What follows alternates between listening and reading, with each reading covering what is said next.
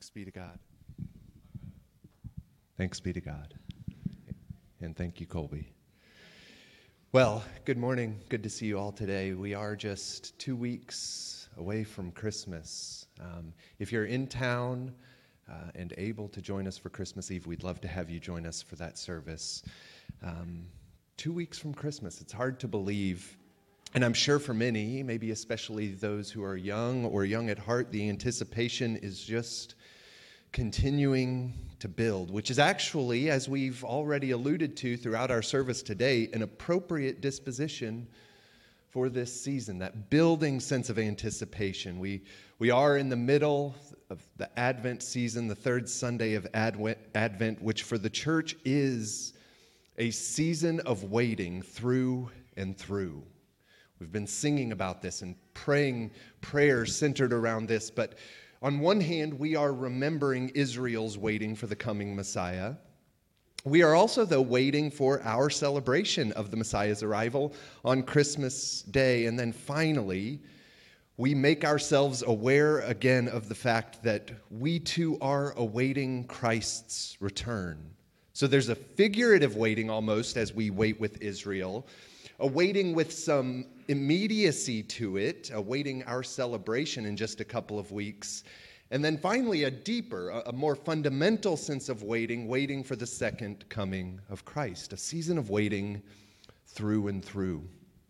The 20th century Swiss theologian and priest Hans Urs von Balthasar once said, "Our whole lifetime is Advent, bearing fruit in patience."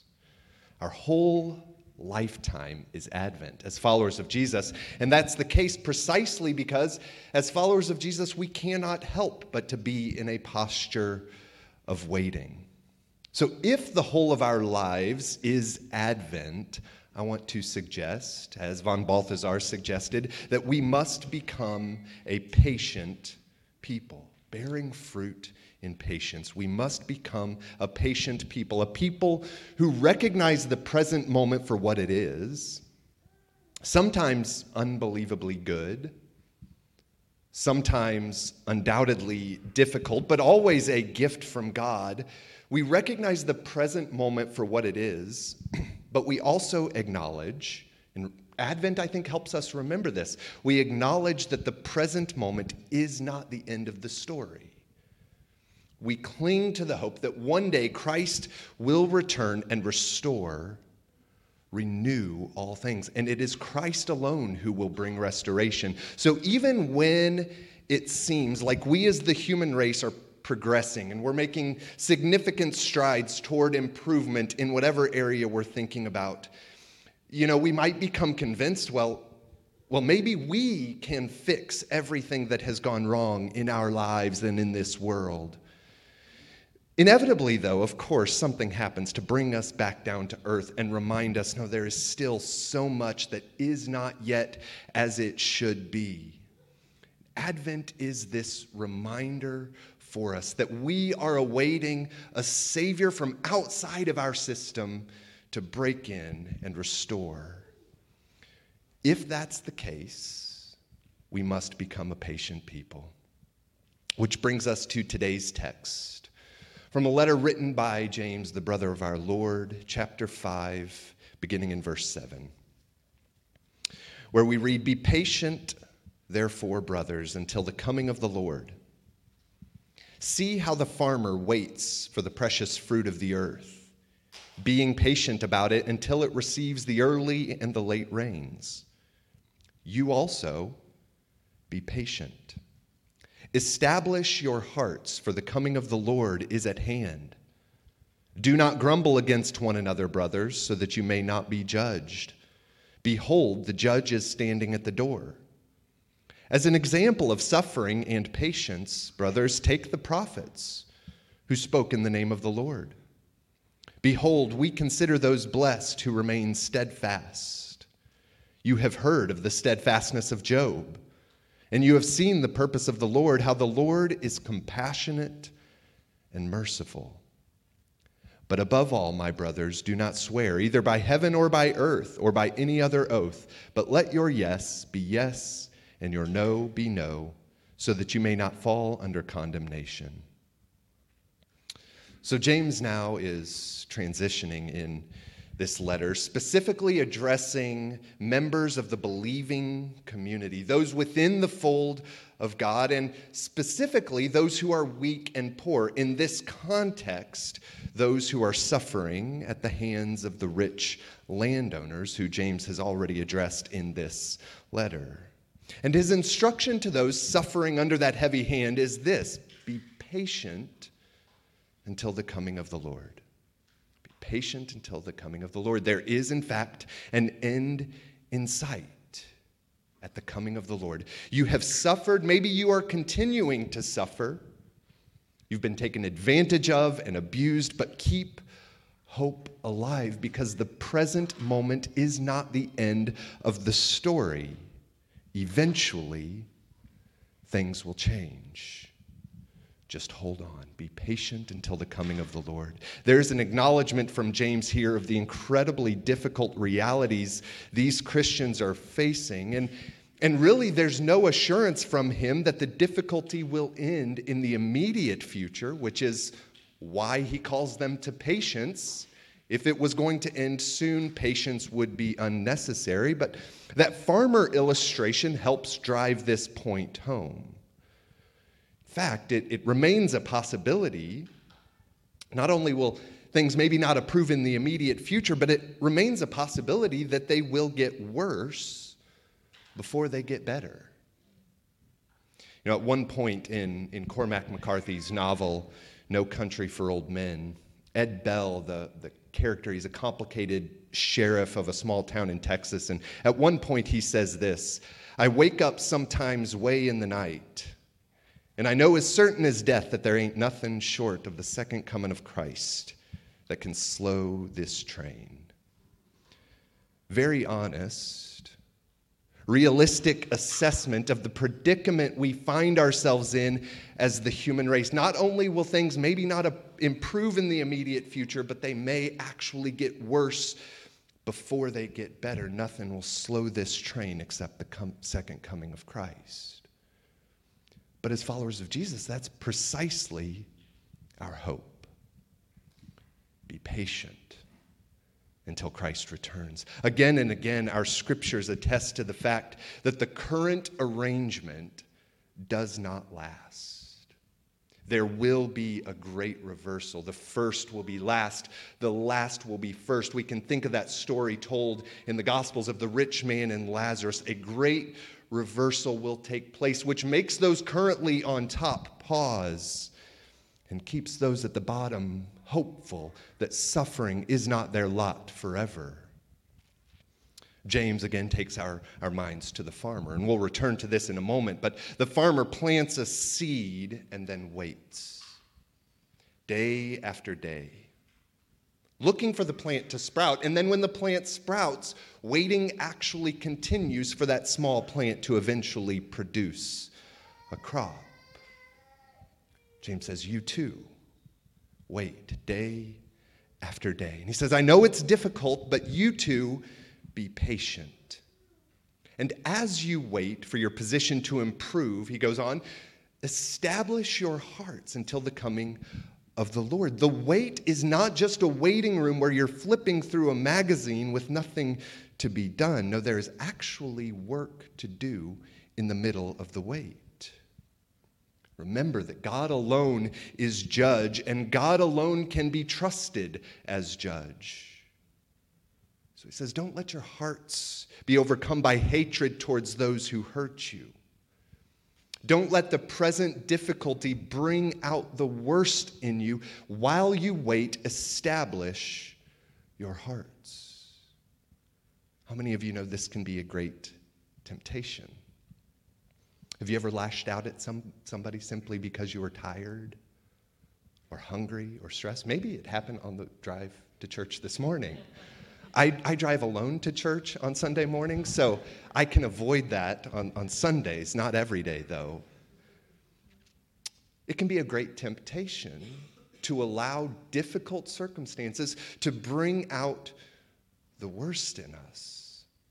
So James says you probably need to be extra vigilant in establishing your heart when you are enduring difficulty. Don't grumble against one another.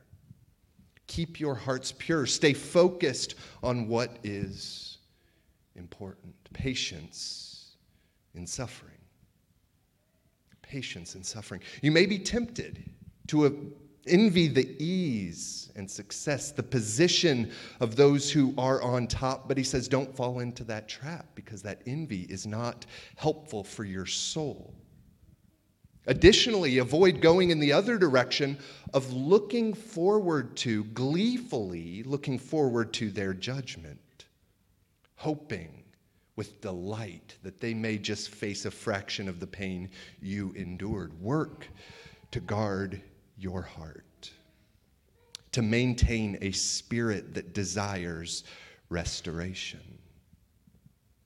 He points us to Job.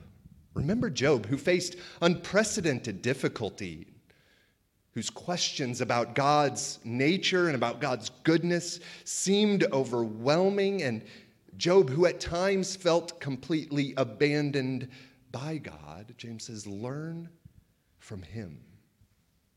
Learn from him. Be patient. Remain steadfast, and you too, in the end, will be blessed by God.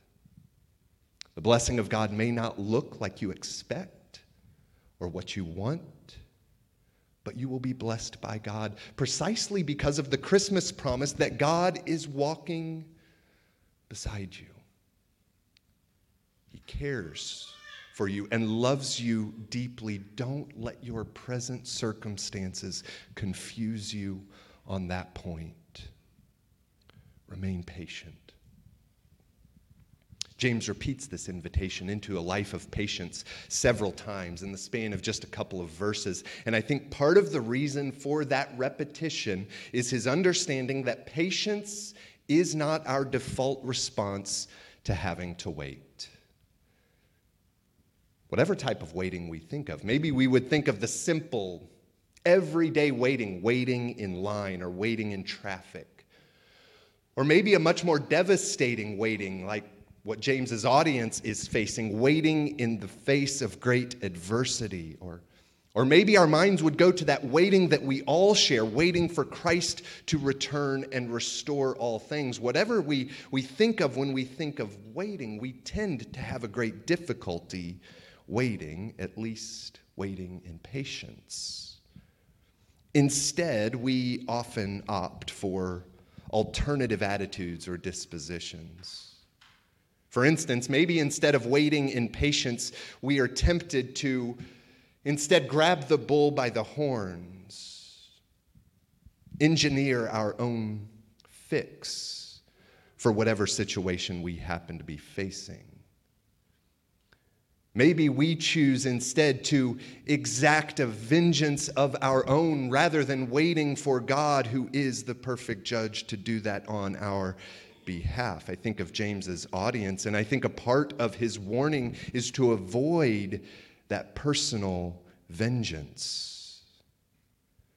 But maybe it's also just thinking about engineering our own fix. Well, I can figure out how to make this situation much better, if not provide a solution altogether. But I think Advent reminds us that while we can work to bring some improvement to our situation, we are ultimately waiting for Jesus to rectify everything that has gone wrong.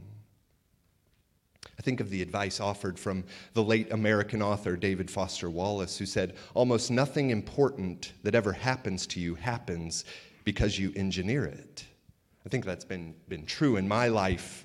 And yes, we can act, and I would argue should act, and use wisdom to work for improvement in a variety of situations, but we always come back to the reality that everything that is broken in our lives and in this world, yes, it can improve to varying degrees in the here and now, but it won't be rectified until the return of Jesus. And so we don't want to be overconfident. Even as we act to improve situations, we don't want to be overconfident in our ability to solve all of the world's problems. We also don't want to allow the difficulty we face to move us to a place of silent resentment and anger. I would suggest that neither of those reflect what we are invited to as followers of Jesus, what we are invited to embody, and that is the patience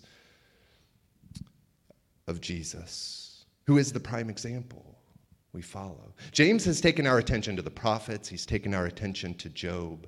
The prime example, though, that I think we look to as we seek to develop patient trust is none other than Jesus of Nazareth, the one who was no stranger to suffering at the hands of the evil, and yet he patiently endured and kept hope, even when the darkness he faced obscured the sense of his Father's presence.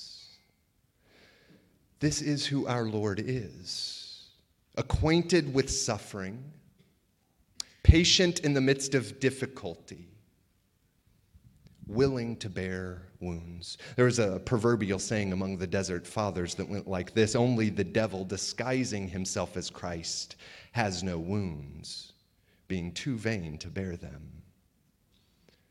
We remember that this is who our God is, one who is acquainted with suffering, and as such is compassionate and merciful, as James insists in this passage. He will be with you even as you suffer.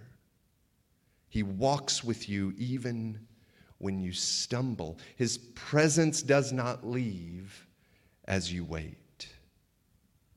So be patient. Be patient. James says, see how the farmer waits for the precious fruit of the earth, being patient until it receives the early and the late rains. There's something about a task like gardening, and I don't know, I don't garden, but I can imagine. There's something about a task like gardening or even planting a tree that sort of beats the rush out of you. You can't force that process to move quicker. You can busy yourself with a variety of tasks during the wait, but in many ways you're sort of along for the ride. That there's also something about planting that makes you appreciate and even yearn for conditions that many curse, like the arrival of rain. That's why we have that children's rhyme, right? Rain, rain, go away. That's why we talk about stocking away some cash for a rainy day. The arrival of rain prevents a lot of outdoor activities. It is cursed by many, except for the farmer during a drought. And it is welcomed with open arms, something that is, on the surface, unpleasant. Poet and essayist Lucy Shaw poignantly observed, planting seeds inevitably changes my feelings about rain. Hoping in God's future helps us reframe the present moment. Helps us remember that the present moment is not the end, but more than that, the present moment is accomplishing something in me. So be patient during the wait. Even if the wait is filled with heartache and pain, be patient, because there's something that is being accomplished in you through it all. Your soul is being developed. Be patient as you wait. So how do we do that? That's the age-old question. How do we remain patient in the midst of difficulty? Well, I think if we continue reading, we find that in a roundabout way, James suggests a big part is nurturing a life of prayer. It may seem disconnected to what James has been talking about, but I think prayer will offer us perspective in the midst of difficulty. It will instill a sense of hope in the present moment that this is not the end of the story, and it will be a catalyst that changes us as we wait. So we continue reading in verse 13. Is anyone among you suffering? Let him pray. Is anyone cheerful? Let him sing praise. Is anyone among you sick? Let him call for the elders of the church and let them pray over him, anointing him with oil in the name of the Lord. And the prayer of faith will save the one who is sick, and the Lord will raise him up. And if he has committed sins, he will be forgiven. Therefore, confess your sins to one another and pray for one another that you may be healed. The prayer of a righteous person has a great power as it is working. Elijah was a man with a nature like ours, and he prayed fervently that it might not rain, and for 3 years and 6 months it did not rain on the earth. Then he prayed again, and heaven gave rain, and the earth bore its fruit. Is anyone among you suffering? Let him pray. We've explored this section from James in detail in the past. You can probably actually find that in our sermon archive on our website. We don't have time today for a detailed breakdown of this. So for now, we're focusing again on the larger context of James's invitation into a life of patience. And I think one of the things that we might learn is that prayer is an exercise in patient trust. Yes, we pray for those who suffer and are sick, and we believe that God is powerful and able to bring healing in any way imaginable, healing to all areas of brokenness in our lives. And so we pray. We petition God to raise up those who are sick and downcast, and we have examples throughout our scriptures and in our lives of healing that God has brought to broken situations. We also have instances in our scriptures and in our lives where prayers are not answered in the way or time frame we requested or would have preferred. But I want to suggest today that that does not mean that prayer was ineffective.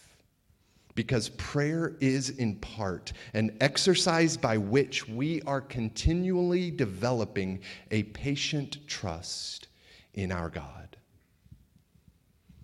Ronnie Martin, who pastors a church in Ohio and coincidentally was the mastermind behind the 90s monosynth rock sensation Joy Electric. Anybody?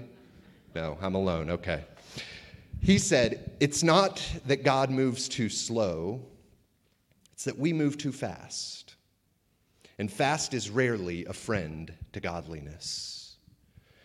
I think prayer is a really helpful exercise in slowing us down, reminding us that it is not God that is slow. It's not that God is behind schedule, but God is patient. And maybe a part of our issue is that we are constantly moving too fast and expecting things too quickly. And we get ahead of God. Perhaps the development of patient trust is one of our most pressing needs. Maybe you remember that section from 2 Peter chapter 3, where we read, "But do not overlook this one fact, beloved, that with the Lord 1 day is as 1,000 years, and 1,000 years as 1 day. The Lord is not slow to fulfill his promise, as some count slowness, but is patient towards you, not wishing that any should perish, but that all should reach repentance." The Lord is patient with you, longing for you to come to repentance. And if that's how our Lord is, this is how we should live as well. So we not only patiently wait and patiently trust in the midst of adversity, but we also seek to grow in our patience with others in our lives.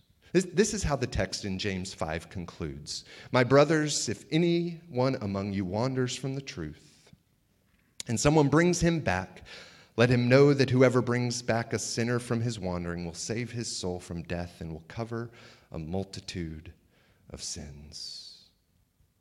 And I wonder if it is patience, not only patience in the midst of adversity, but patience with those in our lives that welcomes and beckons folks back to the beauty of Christ. A young poet named Paul Pastor said, "What a great kindness people do when they allow you to not be perfect." I don't know about you. I have certainly experienced that kindness in a variety of ways. And I think we all have, whether we realize it or not.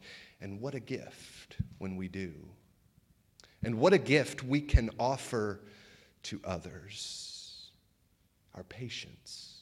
The church father Tertullian said it is patience that attracts the heathen. There's something about a patient life that draws people to the beauty of Christ.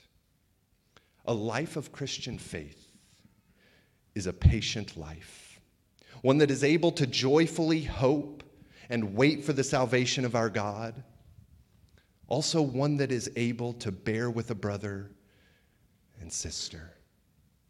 Maybe it is our patient living that will not only enable that sort of lasting, steadfast hope and trust in God, but will also beckon those who are wandering back to the fold of God. May we become a people who are patient even as we wait. Lord Jesus, we ask you today that you would strengthen us to remain faithful. Strengthen us to keep hope. To be patient when the circumstances of life cause us to despair. We hope in you. Increase our patience. Increase our trust. We are going to move to a time of celebration around the table of our Lord. Again, as the prime example of a life of patient trust, we look to Jesus of Nazareth.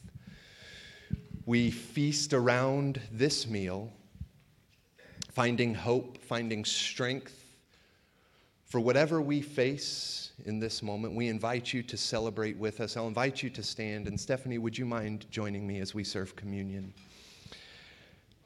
We're going to make 2 lines down these center aisles. You'll come to the front. When you get to the front, somebody will speak over you the words, "The body of Christ broken for you, the blood of Christ shed for you." You can take those elements on your own, return to your seat, and then we will sing a song together. By way of invitation, I want to say a prayer for us. O Lord Jesus Christ, you sent your messengers, the prophets, to preach repentance and prepare the way for our salvation. Grant that the ministers and stewards of your mysteries may likewise make ready your way by turning the hearts of the disobedient toward the wisdom of the just, that at your second coming to judge the world, we may be found a people acceptable in your sight. For with the Father and the Holy Spirit, you live and reign, one God, now and forever. Amen. Would you join us at the table of our Lord today?